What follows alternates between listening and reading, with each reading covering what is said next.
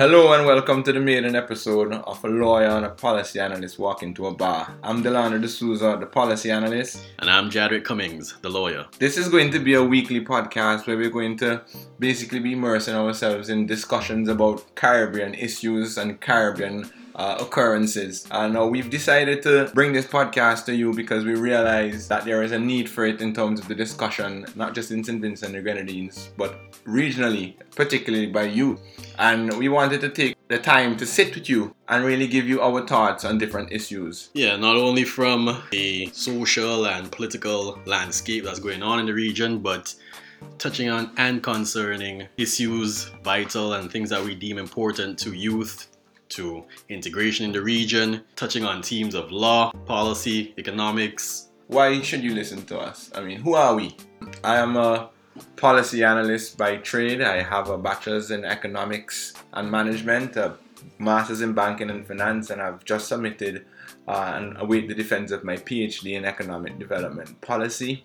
And so I feel like this would be a platform that I can really share some of the knowledge and experiences that I have with you and kind of, put my own spin on different issues from around the Caribbean. And I have a bachelor's in law. I am a practicing barrister and solicitor for the past 5.5 years. I'm also notary public, and it really is the opportunity to team up with Delano so that we can provide you, the listeners, with our perspectives from a legal standpoint, from a policy standpoint, and really get engrossed in a discussion that's worthwhile and meaningful for everyone in the Caribbean, especially our youth. For us, we realize that the level of discourse among our youth, especially in St. Vincent, is, at least in my opinion, lacking about critical issues, about issues that are affecting our future. And I can speak particularly about politics, about the economy, about the state of our economy, joblessness. Those are the type of issues that we want to raise the bar in terms of discourse. And we want to put this out here because we want it to be something not too far.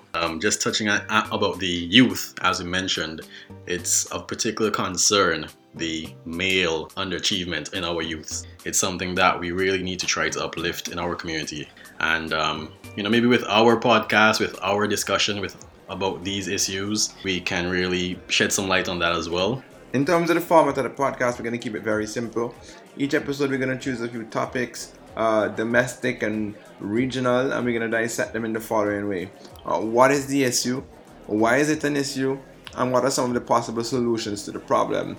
And we're going to do all of this while having a drink at one of our favorite bars. So pull up a stool and join us. For the first episode, for this maiden episode, we want to tackle St. Vincent's bid for a seat in the UN, for a non-permanent seat in the UN Security Council as our domestic or local issue for this episode. And we also hope later on to speak about the recent CCJ Referenda in Antigua and Barbuda and Grenada, and as well as the implications for us here in St. Vincent. So we want to move on to speak about those.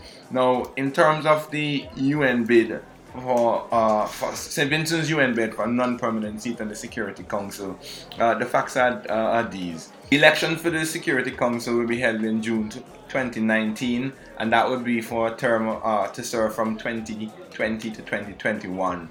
Now, Trinidad and Tobago, Jamaica, and Guyana are the only CARICOM countries to have previously sat on the Security Council. And if St. Vincent were to succeed, it would be one of the smallest nations to ever have done so. This discussion kind of started with the appointment, Jadwick, if you remember, with the appointment of some colleagues of ours. Young professionals working hard. They were appointed to the roles of foreign officers at our UN mission in New York City. And these particular individuals were family to ULP administration. And that sort of became a talking point. So I don't know if you remember, Jerry. Yeah, it's something that did become a bit topical in St. Vincent just because of the whole nepotism side of it. But as Delano said, they are colleagues of ours. We do consider them very competent and capable.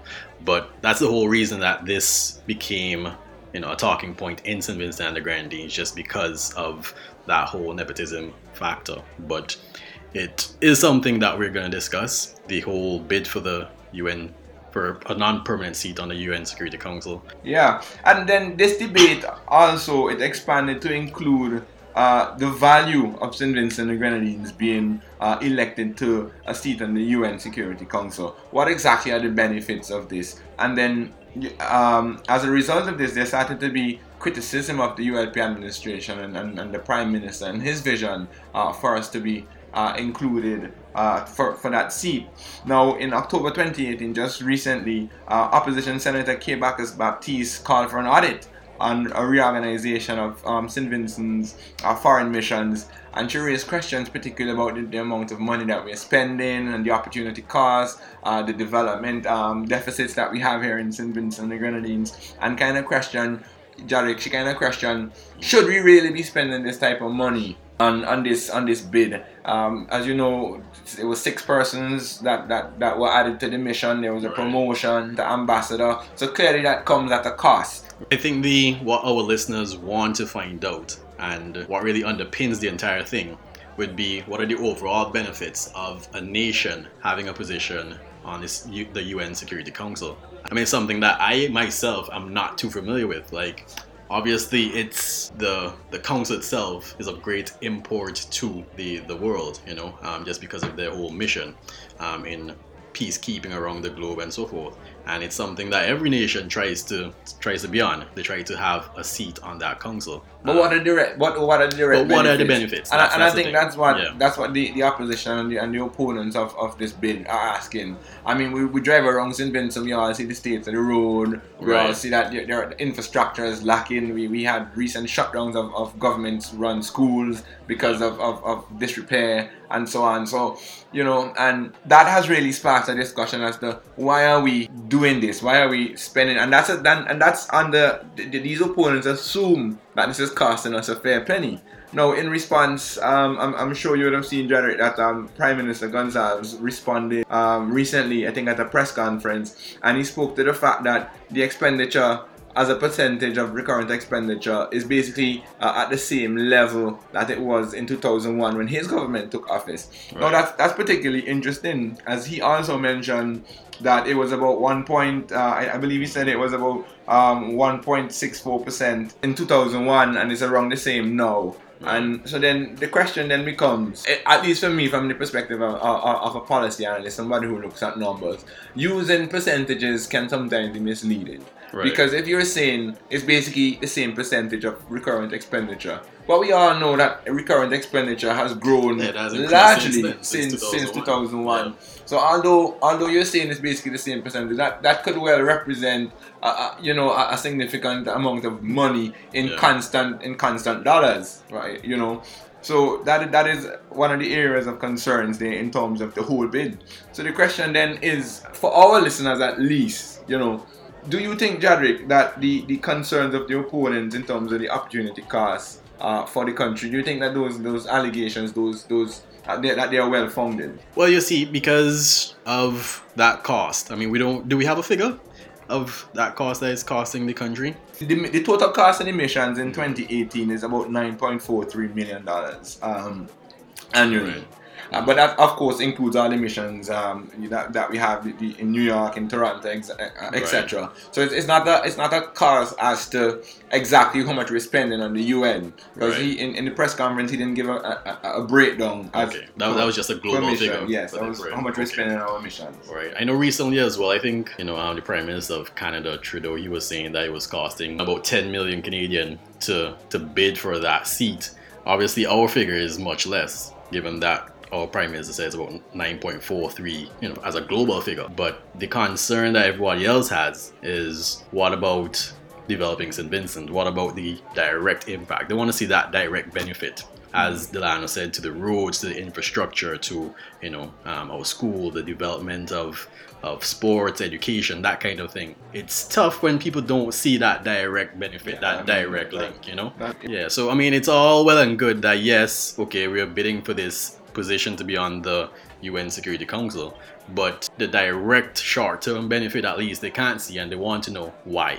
Why not spend the money elsewhere? Why not make better use of of our capital, So that's a concern. I think that's the main contention of everybody else, of the opposition, of all those concerned, all those who have an opinion on the issue, is the fact that they can't see that direct benefit. So I need to remind our listeners that this podcast is intended to be apolitical, in the sense that we are not affiliated with any political party in Vincent the Grenadines, nor in the region. Correct. So, this is just us chatting. We're not the mouthpiece for any political organization at all. The views expressed in this podcast are entirely our own. Correct. We're just throwing it out there, from both sides, and it's just for your benefit, just so you could get it from both angles, and you can leave the podcast with a greater appreciation of all the issues. Usually when I make posts like these on social media, I always use the hashtag politics aside, because I believe it's important, and I feel that that's a concern in St. Vincent in general, that we can't separate politics from issues, and that is not the intention of this podcast, so we just want to be clear in that regard. But I was making the point in terms of, to be fair to the Prime Minister and to be fair to the ULP administration, the Prime Minister has made the point that this bid for this UN seat was in his 2010 and 2015 political manifesto. Right. So it is not that, his argument is, it's not just being sprung upon the nation. This is something that was in a policy document of his government, and they were elected both times. And it's basically been a 10-year leading up to this bid. So, so I think from some perspectives, it's unfair to say that it's something that's come out of the blue. Right. Which is what some of the opponents are saying. Because it's been in the document if we bother to read it. If we bother to read it, that's the thing. Because you see, there are more pressing issues when it comes to campaigning and election time, and other things grab the media headlines, the attention. But if you bother to read it, and you would see that was a part of his manifesto from a long time ago. So it's just that now, as we said, these issues of nepotism and so have come up, that parties concerned want to make it an issue, and they're, I guess, giving it a hard time when looking at the benefits of actually making a bid to go on the Security Council. So then the question then becomes, at least to my mind, is the opposition playing politics with what is a straightforward issue? I ask this question in the context of, at least in my mind, some of the benefits are clear. It's a prestigious thing. You get to sit on one of the most, although sometimes it doesn't have as much, it's known for only bark and no bite in terms of the UN Council, in terms of its peacekeeping mission. But at the end of the day, it remains a prestigious thing. We will be the smallest nation, or one of the smallest nations to ever hold the seat. And so there are obvious benefits in terms of reputation, and in terms of the stature of St. Vincent and the Grenadines internationally. We'll be mentioned XY, it can help our tourism, the country is becoming known, it helps our good governance boostings, etc. So it has those benefits, but like you mentioned before, Jarek, the tangible ones. And how people stop in St. Vincent, people stop in the region. We want to see tangible things. Don't tell me not my reputation. And that's the thing, as Delano said, there are only, less than a handful, actually, of countries in the region that have actually been on the council. Not even Barbados. I think it's just Trinidad, Jamaica, Guyana. In terms of CARICOM, there's the only two. In terms of CARICOM, I think other than that, it's Cuba and there were quite like Chile and a couple other countries that have been on it. For us, to be on it, the benefits, even though we can't see them, as Delano said, those tangible benefits that we like to grab onto and we like to parade around, even though we can't see those immediately, the benefits are there. I think it's good for the country. I'm glad the Prime Minister took the time to kind of put things in perspective financially in terms of the cost. In the long term, and I think that's one of the problems that we have, not just in the region, and even sometimes internationally, even developed countries have the same issues. We kind of have this myopia, this short-term vision, where we feel like if it has to be now. But what about investing in the country's long-term reputation, that can help us now, even in terms of more development aid, more partnership with other countries wanting to come in and foreign investment and so on. Obviously, I can't speak for the Prime Minister or his administration, but I feel that that's kind of the angle that they're looking for in terms of this bid. You know what I mean? But it's one thing. This is another thing when people driving on these bad roads. It's another thing when people seeing these things. So, and I think they had a poll. I think I remember listening to Hot 97. And I think they had a non-scientific poll, of course, basically asking for votes. Would you rather better roads or would you rather UN security vote? And of course, the Vincent, I can see that over a bear. I can see that, but when you make it so black and white, obviously, the decision is easy. So the overall people were saying that, this is what they want to go for. And that's one hot topic that's been dominating the local airwaves. The other one just last week, and I had the privilege of being a panelist on a podcast over the weekend for a brilliant colleague of mine from Trinidad and Tobago, Aurelia Bruce, discussing the CCJ referendum. I'm going to pull some of those points because it wasn't just me, it was a group of my colleagues from the UWI Cable campus, practicing attorneys in Grenada, Antigua, and Barbados, etc. And it was really a good regional discussion. So I hope she forgives me if I pull some of the points from that podcast, as I don't think it has aired yet.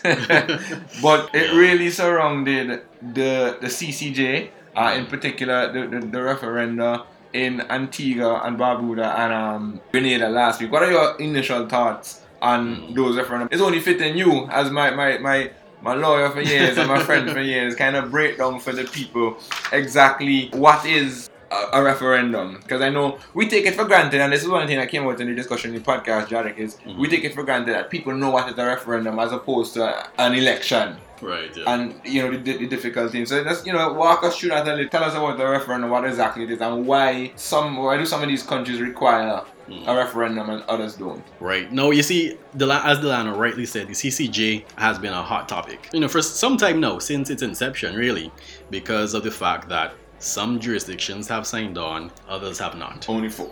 Right? Exactly, only 4. That's Barbados, Belize, Guyana, and Dominica. Dominica was the most recent one. The thing is, our final appellate court has been the Privy Council, and that is based in London. So that has been one of the main contentions of adopting the CCJ, the fact that they're so far removed. How can they adjudicate our matters? How are they au fait with our culture? Our judges are in a better position to do that. Why not sign on to the CCJ? The question that Delano threw out there is that, why do some countries require a referendum and others do not? Now, I'm not a constitutional lawyer by any means, but basically there are certain entrenched provisions in our constitutions which you can alter, right? And there are certain provisions which provide for the alteration of those provisions in the Constitution. In St. Vincent, for example, well, let's start with St. Lucia. In St. Lucia, the Attorney General sought a reference from the Court of Appeal, right? And that was based on an interpretation of, I think, Section 41 of their Constitution, or 41 subsection 7. And that basically dealt with whether or not a 2/3 majority was required, or a referendum was required, in order to move away from the Privy Council. And the Court of Appeal decided that there was an exception provision. I think it's 41.6. And that exception provision provided that the provision that dealt with appeals to the Privy Council could be amended or could be altered by a 2/3 majority of the House. Okay. Right? And what the question was that went to the Court of Appeal, what they had to decide was whether or not, in fact, that exception provision was in relation to, I think, Section 107 of St. Lucia's Constitution, or 108. Okay. No, right? Now, 107 dealt with appeals to the High Court, where there's by virtue of an agreement with the UK, whereas 108 deals with appeals to the Privy Council. Okay. So they wanted the Court of Appeal to decide whether or not there was a drafting error in the Constitution, in that the 2/3 majority should have been in reference to Section 108, is dealing with the Privy Council, and not appeals to the Court of Appeal, which is what it said, 107. And the Court of Appeal came back and said, yes, there was a drafting error, and that it should have been 108 instead of 107 that he typed. I mean, the long and short of it is that the reference, it allowed for the 2/3 majority to amend the Constitution in relation to appeals to the Privy Council. And other constitutions are similar.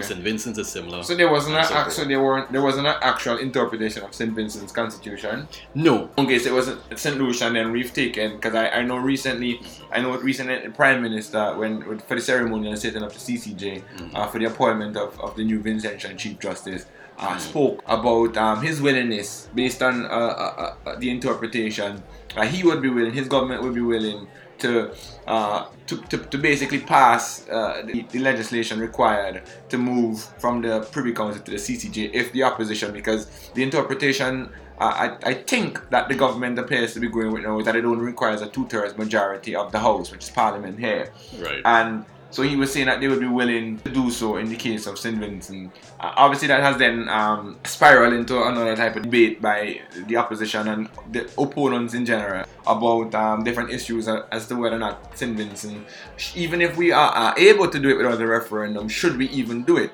Right. So, but I mean, before we jump into that though, I just wanted to go back on last week's referendum in Antigua.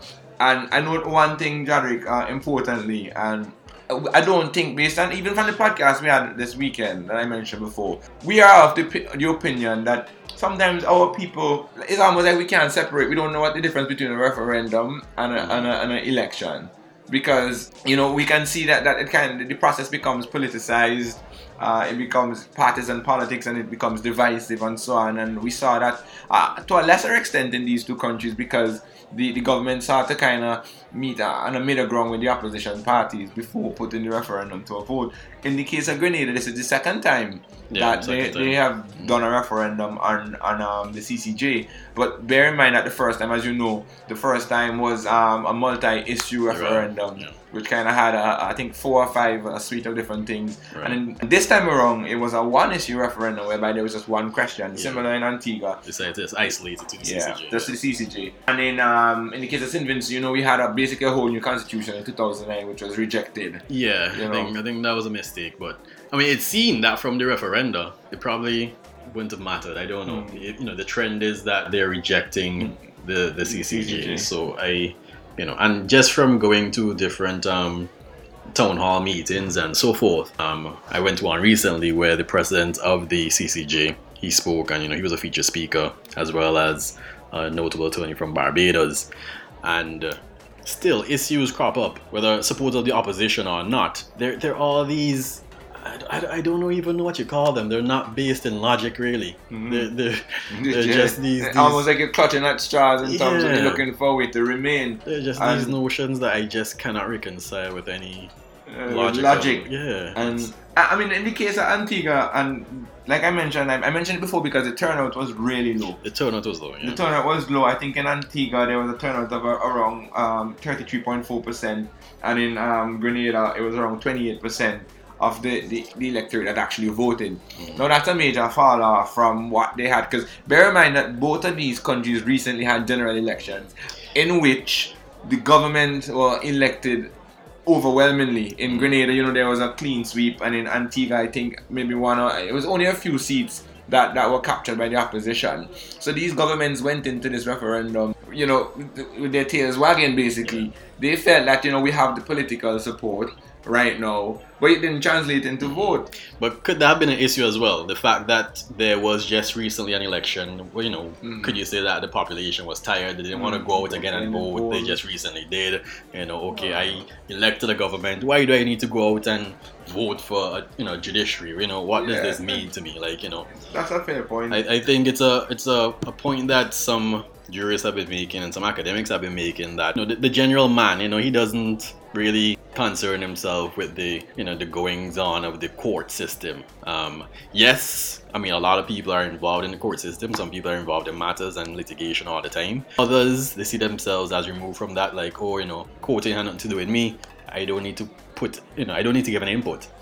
I think because when you discuss it with academics and lawyers and so forth, they have decided that yes, the CCJ, moving to the CCJ is the correct approach.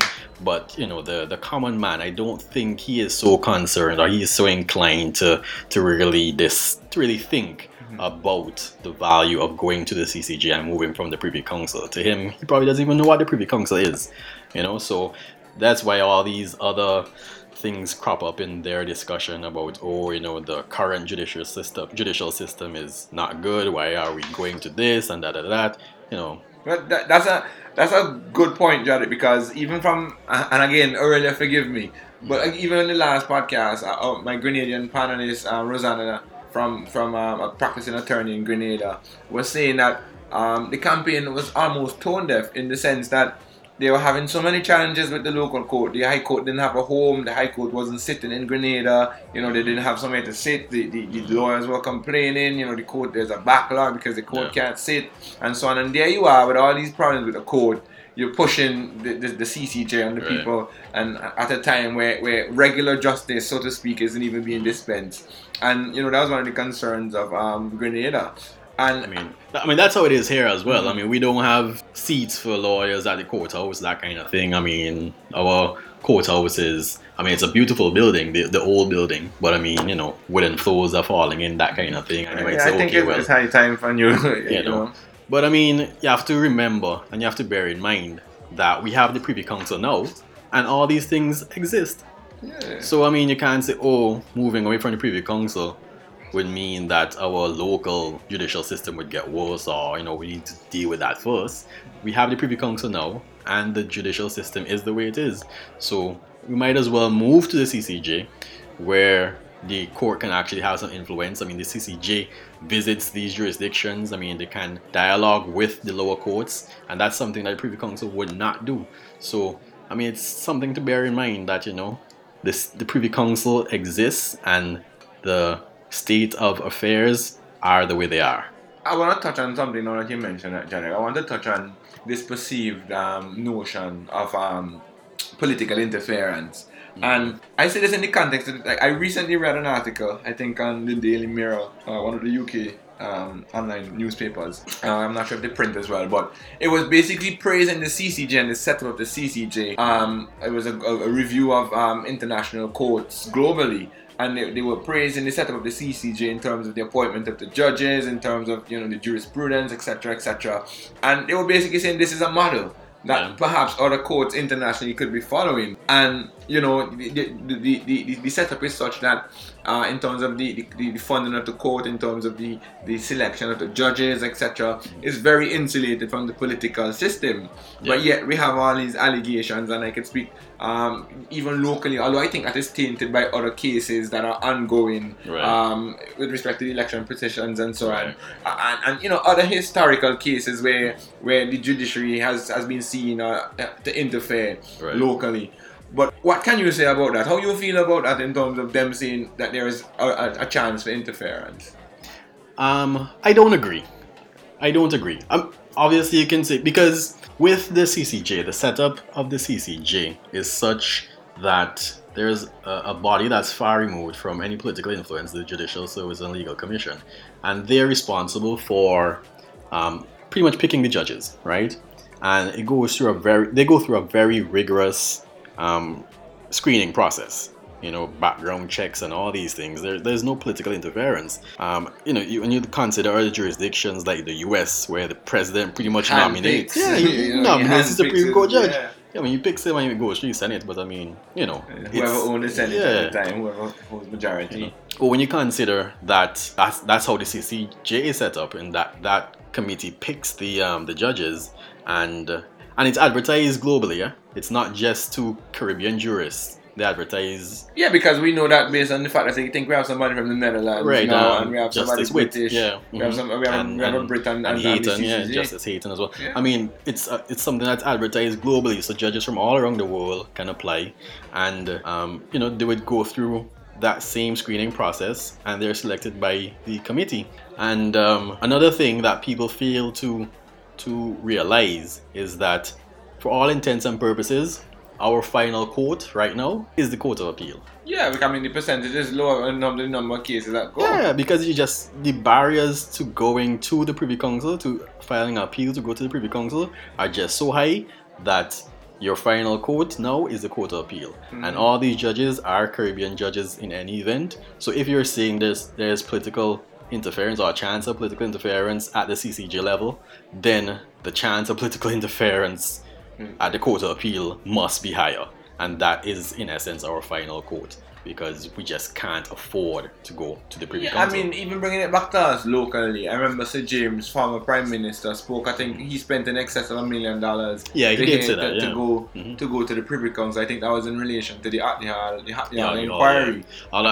He's still a staunch advocate for the Privy Council. Yeah. But I mean, he himself had to admit that he spent over $1 million to get there. Yeah, and then yeah. recently, I think senior counsel, I think Anthony Asafan, I think in a recent Carlin program in Antigua, I think he was saying, and don't if I'm misquoting, I think our listeners can forgive me, but I think he was quoting something like $250,000 to take a case to the Privy Council. So I mean, we can see it's an astronomical amount of money.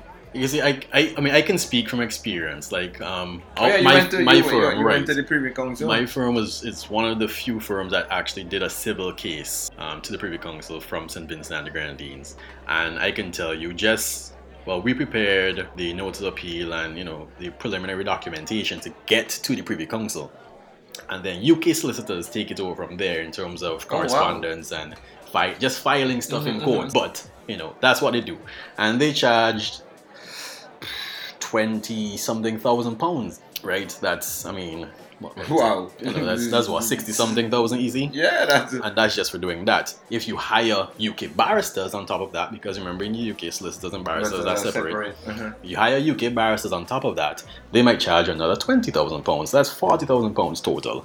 I mean, which Vincentian or which person in the Caribbean which layman can afford that? I mean, it's only the wealthy that really have the opportunity to access the Privy Council, as opposed to the CCJ, where I think there is a scheme for pretty much an assistance, where it might cost. They waive a significant amount of the fees. It's even flying to the UK. It's $4,000 a ticket.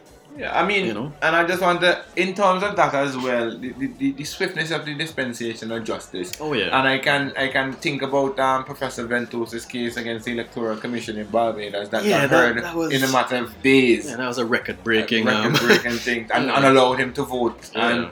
And for the Vincentians and for the people who don't follow these regional cases of the CCJ in terms of their jurisprudence, that was basically a case where St. Lucian was fighting for the right to vote in the recent Barbados election, and he took it all the way to the CCJ and won. And I said that to say as well, last week Friday, I don't know if you caught it, but there was also a judgment handed down by the CCJ in the Jason Jones case against the wedding law school, against the law schools in the region and so on. But I mean, just going back in terms of the political interference and the chances of that, if we look at the history of the CCJ, they have ruled against Barbados twice as a nation. We all know about the Shanique Mary case. We all know about the Eddie Ventos case, where the government of Barbados has basically been told that, the rulings have gone against them. Yeah.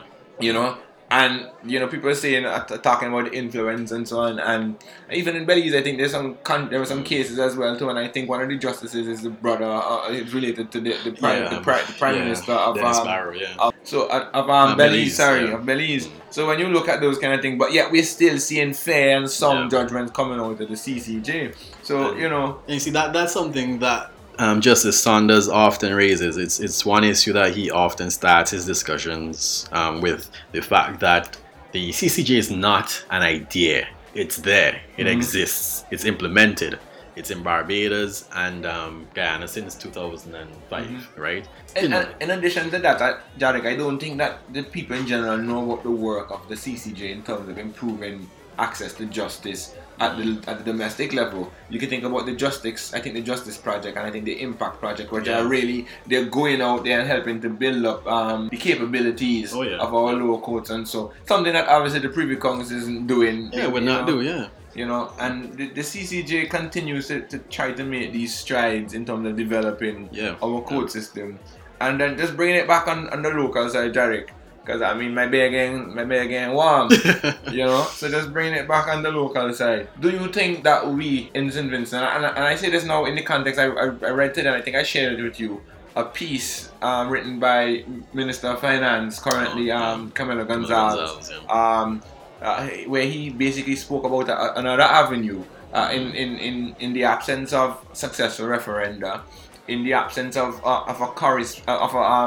a convincing argument in favor of Parliament passing a bill that maybe we as a country should take the approach similar to what we did for independence in terms of lobbying with the UK to no longer hear the cases of the Caribbean, and therefore kind of nullify that provision in the Constitution that requires us to go to the Privy Council. Thereafter, we could then seek to alter the laws, basically make the switch to the CCJ. I thought that was interesting. What do you think? I agree. I mean, it's something that coming from these town hall meetings and discussions, and just discussions with my colleagues in general, is something that I've often joked about. I've often said, you know what, the Privy Council just needs to slam the door in our faces and give us no choice. Just kick us out. Like, just end all the debate about whether a referendum is needed, whether we need a 2/3 majority, etc., etc. Just slam the door in our faces, kick us out, because some law lords in the UK, in the Privy Council, have said it's time that we switch to another apex court. They want us to leave, but we just are unwilling. You've spoken about the costs and what it's costing them to have their judges hear our cases. Exactly. And so on and it's so forth. pretty well. They won't say that as much words, but it's pretty much a waste of their judicial time. They could be hearing their own matters. Yeah. So, I think it is interesting. It's something that I have, as I said, I've joked about, but it's in a very serious way that, the Privy Council just needs to say, hey, forget about y'all, handle your own affairs, and that way just end all the discussion, end all the talk, and, nobody would have anything to say. Yeah. I mean, I'm just now kind of wrapping up the discussion about the CCJ and wrapping up this episode, the first episode. And one of the things that we didn't get to discuss really is the public education campaign and the sensitization that went on in neighboring Antigua and Grenada leading up to the referenda in those countries. Now, I think that's something that's desperately needed in St. Vincent. Even in the absence of a referendum, I still think we need to embrace public education, particularly about the CCJ. Whichever method we get to the CCJ, or whichever method we attempt to get to the CCJ, whether it be that the opposition decides that they're going to give the 2 votes, or I think 10 votes is the interpretation, is the requirement for the 2/3 majority. So we need that sort of public education. Yeah, I agree. I mean, it needs to start, because I remember back in 2009 it was when we were trying to do our referendum, or when we did our referendum. I know that my father and senior and so forth, they went around and they did talks. They held talks in various communities about it, about the benefits of the CCJ, about the changes, because there are a lot of fairs, and that's the thing. There's a lot of fair. Back to the sensitization and the education. It is important. It's something that we need to invest more in and amp up. If we are, as Dylan said, whatever route we take, it's something that we need to increase. We need to make sure that all segments of society are fully aware and abreast of the issues and everything, so that they can make an informed decision, or at least know exactly what the benefits are. Be better off for it. Yeah, I agree. And ladies and gentlemen, like I mentioned before, the beverages are getting warm. And I feel like this brings us to the end of our maiden episode of a lawyer and a policy analyst walking to a bar. And we thank you for listening. I'm Delano D'Souza, the policy analyst. And I'm Jadwick Cummings, the lawyer. Catch you next time.